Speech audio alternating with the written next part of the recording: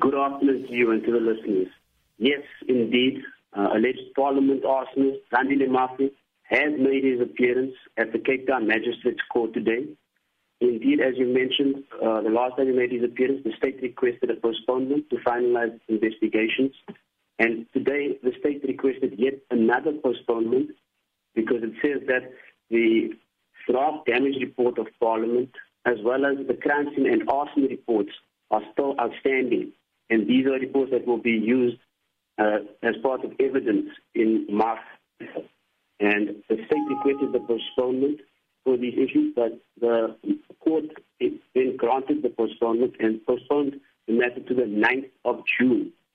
During proceedings, Mafe's defense team did in fact object and oppose the postponement, saying that the 9th of June, which is in about 1 month's time, was too long a period for the remand date, saying that the state had already had around half a year to finalize its investigations and finalize these reports.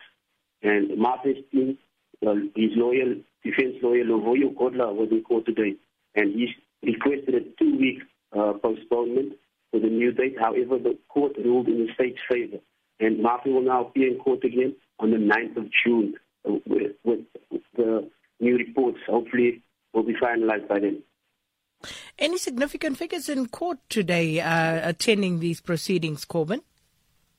Well, there was a large media contingent, and just Mafe's defense team, it was just Lovuyo Kodla who was representing him today in court.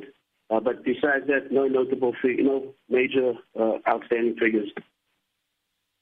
Just a final one there, Corbin. Mafe had taken the dismissal of his bail application on judicial review at the Western Cape High Court. Any update in that regard?